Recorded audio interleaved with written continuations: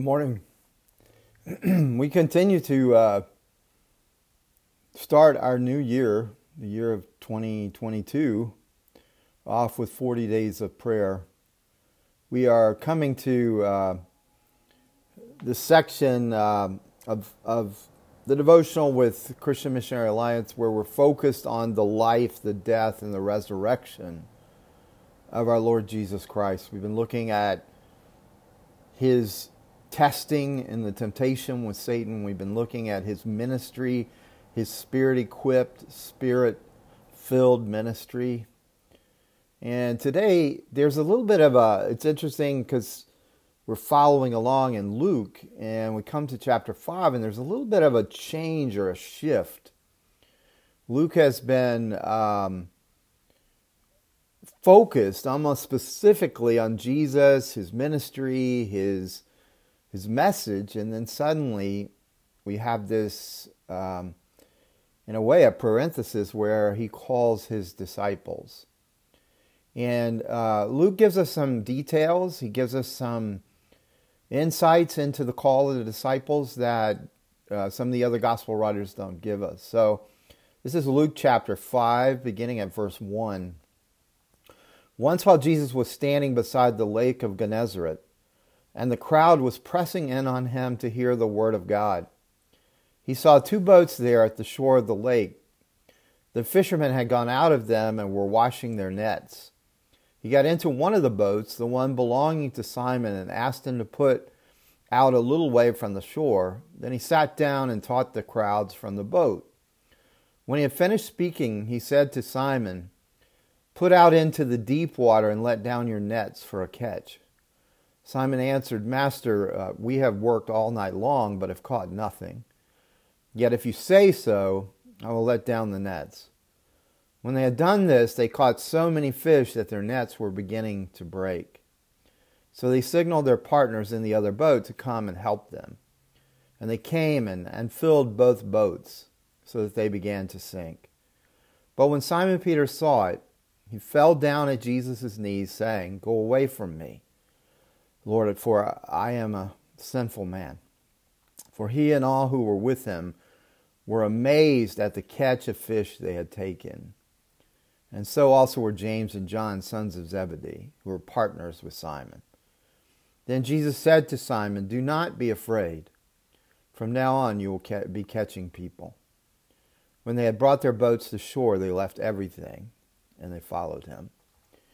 Now, this change, in a sense, in the narrative that Luke is providing for us of Jesus' ministry and Jesus' life, is important to understand in the context of both Luke's writing of the Gospel of Luke and Luke's writing of the book of Acts. If you'll remember, if you go back to the beginning of Luke, he's writing with one specific person in mind.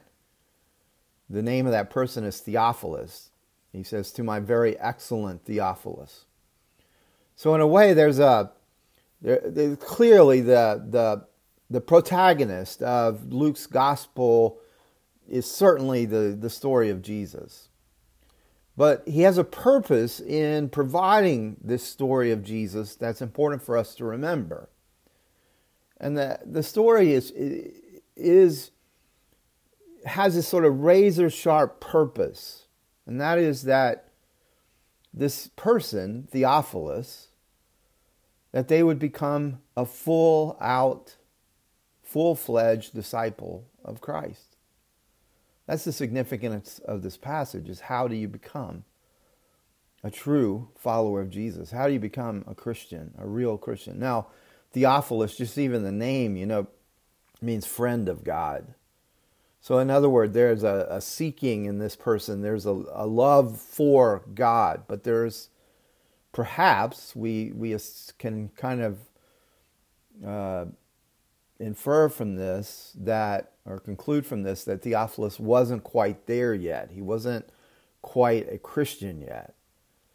Many scholars say that he was a patron of Luke. If you think about Luke and this whole endeavor of going to the Holy Land, interviewing, researching, because Luke did this as a historian. In many ways, his methodology of compiling the stories is very modern in terms of historical research. Eyewitness testimonies, insights, details that other Gospels do not have, because Luke went and interviewed the specific persons who were involved with the specific story. So there's a credible project that's going on here, and so many scholars believe that Theophilus was the one who was sponsoring Luke's work and providing the resources, because this would have been very expensive, and Luke, as a physician, could not have, in a way, supported himself as a traveling physician. But we see in this book, we see this incredible desire that Luke has that Theophilus should become a real disciple of Jesus. And so this story, this passage, as there is this call of discipleship, and especially the person who is at the forefront of this is Simon Peter. And so this story is so important. This is a pattern of how Jesus brings someone into true discipleship, how someone becomes a real disciple, a real Christian. And as you read this story, you realize, and you think of it in terms of Luke's trying to show through Peter's conversion, trying to show through the disciples, following Christ. He's trying to show how a person becomes a real disciple. So even though it was for Theophilus, it's really a pattern for all of us. And Peter is the perfect one. In many ways, if you are honest about your own life, Simon Peter the Apostle, is someone you're always grateful for, because he's a real follower of Jesus. He's a real Christian, but he's never the perfect Christian. He's a struggling, stumbling Christian. No one seems to mess up more than Peter. No one seems to say the wrong things like Peter. No one seems to, even be or do the wrong thing at the wrong time like Peter. And yet, he is beloved of Jesus, and he is a real disciple. So this story shows us in a few different categories how a person becomes a real disciple of Christ. So the first thing that this story shows is that you really cannot become a disciple of Jesus apart from the Word of Jesus. It's really important that you see how the crowds are pressing in on Jesus. They're desperate to be near him, and they want, more than anything else, they want to hear his teaching. They want to hear his words. And at first what we see is that Simon Peter is around the word of Christ. He's around it, but he's busy with his own things. He's washing out the nets. He's cleaning up his boat. He's doing all of these different things. Now he's near the word, but he's not focused and encountering the word. His own work, his own, duties, demands, whatever it is, are what's urgent to him. And really, that's what has his attention. And that's what's consuming his time. So he's thinking, I got to wash out my nets. I've got to get this job done. I've got to get some sleep. And then I got to go back out there and do this again. And what does Jesus do? Jesus interrupts Peter's agenda. He interrupts his work. And he says, basically he says, I have something much more important for you to do. And so he stops, basically just, Peter is unable to continue what he's doing and continue what he has planned. He gets interrupted by Jesus. And Jesus wants to connect more deeply, you see, and he wants to be able to reach more of the people. So this mob of listeners is crowding in on Jesus. And in a way, with our Lord's authority and ability, he just directs Peter to get in the boat and to push out a bit so that he can now address from the boat to the shore and reach more and more of the people. And so everything that Peter had planned for that day is completely disrupted. And now, because he's been given this task of getting the master in the spot where he can teach, now Peter is confronted with the word. Now you see, Peter's in that area where the whole area is abuzz, because Jesus has been casting out demons all day, for days.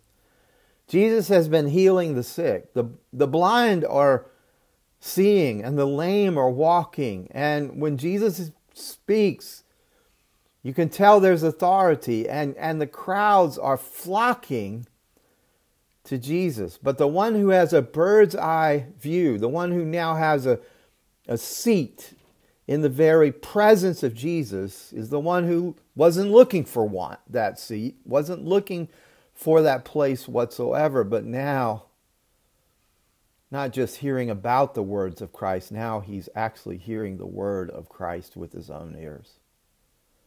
And as he hears it, there are life-changing words from his own boat, right there in the context of his everyday life. The good news of Jesus Christ begins to be something that dawns on Peter for the first time. See, the pattern here is real discipleship begins not just when we hear about the word, not when we're just around the word, but when we really begin to hear the words of Christ. I've heard this so many times over the course of my ministry, of people saying, I went to church my whole life, and then suddenly what had not made sense to me, what seemed like nothing more than noise in my ears, suddenly I could understand.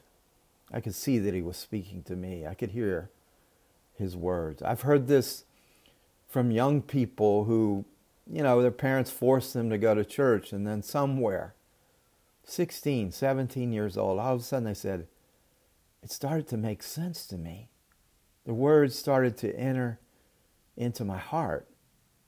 I heard one man one time say that it was like the teacher on Charlie Brown for most of his life, that wah, wah, wah.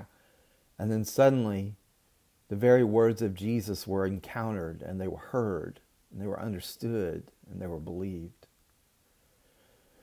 When I first started doing deliverance in Atlanta, Georgia, I used to, exclusively in the beginning, I just would take people through Neil Anderson's 7 Steps to Freedom, and I would just walk them through that, pray the prayers that are there, try to discern, what their issues were. And we started to see people get transformed. We started seeing people get changed. And so they started to tell other people, friends, relatives, about this transforming power of deliverance. And so we would get phone calls, and people would say, can I come and meet? And I think I have these issues, and I think it's spiritual. Would you meet with me? And I started meeting with people, and actually people were coming from all over the East Coast at one point, because in those days it was there were not a lot of people trained in Neil Anderson's methodology, and Lisa and I were, so people would come, and sometimes Lisa would be upstairs in our living room doing deliverance, and sometimes I was down in our basement doing deliverance with the husband, wife upstairs, husband downstairs. It was an interesting time. But I remember specifically that there was this one woman who was going through a very difficult marriage. She was in her later 50s, had been married for a long time, but had found out her husband was unfaithful, and that there was all of this stuff going on that she had no idea, and she was just devastated. And she said, "Can I have a meeting, go through these steps?" And so I was going to take her through the steps, and I prayed, and I suddenly had this realization, and this is really, this is the way the Spirit works, is He makes you to realize things that you have no way of knowing, except that the Spirit just kind of drops this knowledge on you. And he clearly was saying, do not take her through the steps, lead her to Christ. Now, this woman, I mean, that's the ultimate deliverance, is from the kingdom of darkness into the kingdom of light, from spiritual death into spiritual life by being born again. But this woman was convinced. She had been in church her whole life. She had been around the Word her whole life. But she was a lot like Peter. She was busy. She was doing what she was supposed to be doing in her mind. She was a good person in her mind. She had never encountered the words in a life-giving way of Jesus. She probably heard the gospel her whole life. But that day, as the Spirit said, don't take her through the steps, share the gospel with her. I shared the gospel. She looked at me with tears in her eyes. And she said, in all of my 50, however many years she had lived, in all of my years, I've never heard this. And right then and there, she gave her life to Christ. Now, I can tell you, she heard it. She heard it time and time again. But she didn't hear it. She heard about it. But in that moment, she didn't just hear the logic of the gospel. She didn't just hear the clarity and the beauty of the gospel. What she heard was the very appeal of Jesus. See, it is not simply giving in to propositional truths. Jesus didn't say, I come bringing you truths. Jesus said, I am the truth. I am the way. I am the truth. The truth is a person. It's the Lord Jesus. And He uses means. He uses, very fallible means. Preachers, persons, missionaries, fellow workers, family members. But what they're hearing through that person is more than just the words of that person. They're beginning to hear the very voice of Jesus. My sheep, Jesus said, hear my voice. It's a powerful thing when you realize that at some point, to truly be a disciple of Christ, you have to have become a disciple in the context of the very living Word of Christ, the Word of God, Christ making His appeal to you. But this story doesn't end there with just the Word, which is wonderful that he hears and is life-changing. But he becomes a disciple in the context of the power of Christ. Now, this part is so important. Just as there is this life-giving moment when you begin to realize that you're hearing something you never heard before, you're hearing it in a way you never heard it before, there also has to be this opening of the eyes. It's almost like our eyes are completely veiled to the power of Christ around us in our lives at all times. See, once your eyes are open, you look back and you realize God has been pursuing you your whole life. And there were moments where He kept you from death. There were moments where He kept you from really stupid decisions. There were moments where things were orchestrated that you had no idea it was the providence of God. And so it is with Peter. He has no idea that this is the life-changing moment where he whose life has been orchestrated by God every step of the way suddenly is face to face with the provision of God in the person of Christ. See, he knows that Jesus has been powerful. He's been all over the region doing deliverances. Demons are being cast out. He's all over the region doing healings, miracles. Everybody knows about this. As a matter of fact, it's pretty clear that during this season, this time, maybe even that day, or the day before or whatever, that Jesus had healed Peter's mother-in-law. We have that information in the Gospels, that she was sick and she got healed. But in some ways, it never was all that personal. It was a demonstration of power, but it wasn't. he wasn't bringing it in a place that made him have personal faith in the Lord Jesus. And in some ways, there are a lot of people who say, well, God can do anything. But they don't have the sense that God's favor is upon them, or that God's blessing is in their life, or that God will. He can, but will He? And so, at some point in this story, Jesus says the message now has to be demonstrated to Peter in power. And this work of Christ has to start making sense. And the work of God in his life has to make sense. That Jesus doesn't just have power, but that Jesus' power becomes personal. You see, most of us sort of understand regard to the power of Jesus in kind of a generic way. But this is when your eyes are open and you start to see that everything in your life is being woven by God. Even what the enemy intends for evil, God intends for good. God is working all things together for good for those who love Him and are called according to His purpose. It's not just the sensational power of God, though Jesus so longs for Peter to follow him that he shows a sensational demonstration of his power.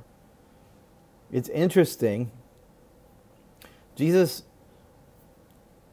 allows or works in such a way that it's not during the sermon, not during the message, that Peter becomes a disciple. It's after the sermon. So what we see in this that's so beautiful is that Jesus is incredibly observant. All right, so he's on the boat. The fishermen are working. They've been cleaning their nets. They're doing all this. But guess what? There's no fish. Now, it was a common practice that the best time to fish was at night. So they would fish all night. They weren't fishing all night because they were lazy. They were fishing all night because or because it was recreational. They were fishing all night because that's when you catch fish. But you see, they've had a whole long night of fishing, and they have no fish. Now, there are signs in the story, and it's very clear that these were successful fishermen. James and John, Peter, Andrew, they were partners in a successful fishing business, but they have no fish. They're skilled, professional fishermen, and yet Jesus, a carpenter, says, go out deeper. Well, this is the wrong time of the day to catch fish, period. You don't go in the heat of the day. And the other thing is the deep water is not where they usually went to catch the fish. So all his instructions are counter to the professional's best advice, best practices. So this is a rather unusual miracle that Jesus does. You don't see Jesus often doing a miracle like this. There's maybe only one or two other times. Because normally when you see Jesus, you see a desperate need or you see a great need. There's been a death, there's been a sickness, there's been something that's tremendous need. I mean, one of the principles that is in the Gospels about Jesus is that Jesus doesn't go looking for demons. He goes looking for human needs to be met. And he finds demons. But this isn't like that. This is an unusual one where he lavishes fish on Peter and his partners, because he says, go out into the deep, and you know the story probably, but they start bringing up nets so much that they wonder if their boats are going to sink because they have so much fish. Why is this story, punctuated? Why is the punch here? This lavishing on fish, on people that probably don't really need fish.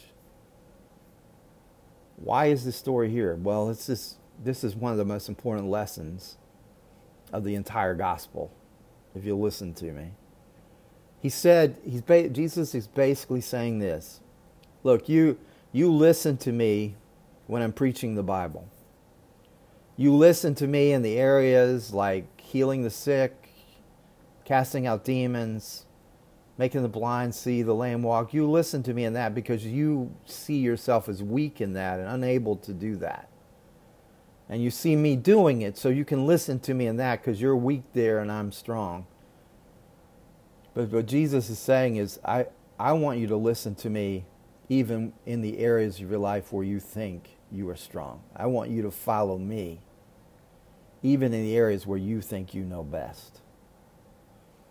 You see, it's easy in a way to be a disciple who says, yeah, these are the areas I'm weak in, so I'm going to follow the Bible, I'm going to follow Jesus. But Jesus is saying, I want you to follow me. I want you to repent of, I want you to surrender even the areas you think you're strong in. I want you to surrender in the areas where you believe that you're successful. Christianity is the only faith, it's the only like religious structure that I know of that says we don't just repent of our evil, we repent of our good.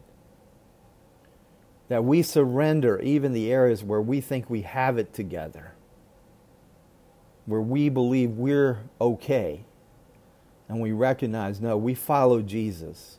We go out into the deep. We go out into the sun. We go out when others wouldn't go out. Not because we know what's best, but because we know He knows what's best. And this is the key to real discipleship. If you're only following Jesus when it's convenient, when it makes sense to you, when you know what the reward's going to be, then you're not a real disciple. You're following Him for you. You're not following Him for Him. This is, in many ways, this is the biggest test of discipleship. Do I love God for God? Or do I just love God for His blessings? And so it becomes so beautifully illustrated in the story of the fish, where Jesus said, yeah, you listen to me about deliverances. Yeah, you listen to me about healings, but I want you to listen to me about fish. And you think you're an expert. And you think what I'm asking you to do right now has to be wrong. But Peter saw the fish. He saw the fish. And Jesus is saying, I want you to surrender even where you think you're most proficient. And I want you to follow me. Well, the third area that you see a pattern here is the response. Peter confesses his sin to Christ. What a powerful passage. It says, Peter fell down at Jesus' knees, saying, go away from me, Lord, for I am a sinful man.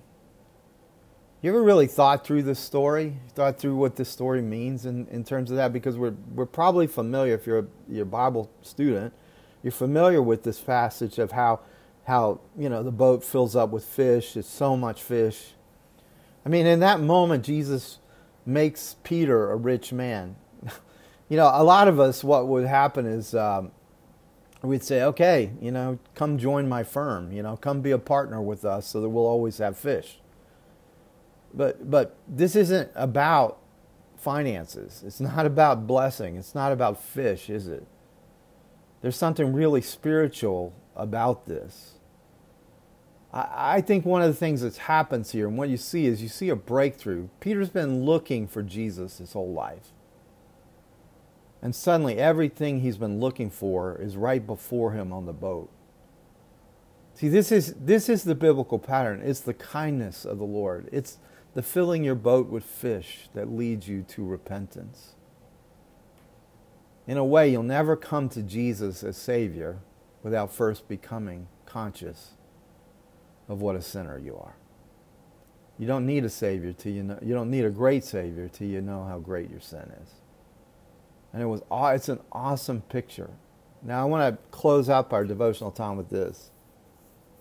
Jesus' response is so interesting. The response you would expect is, your sins are forgiven.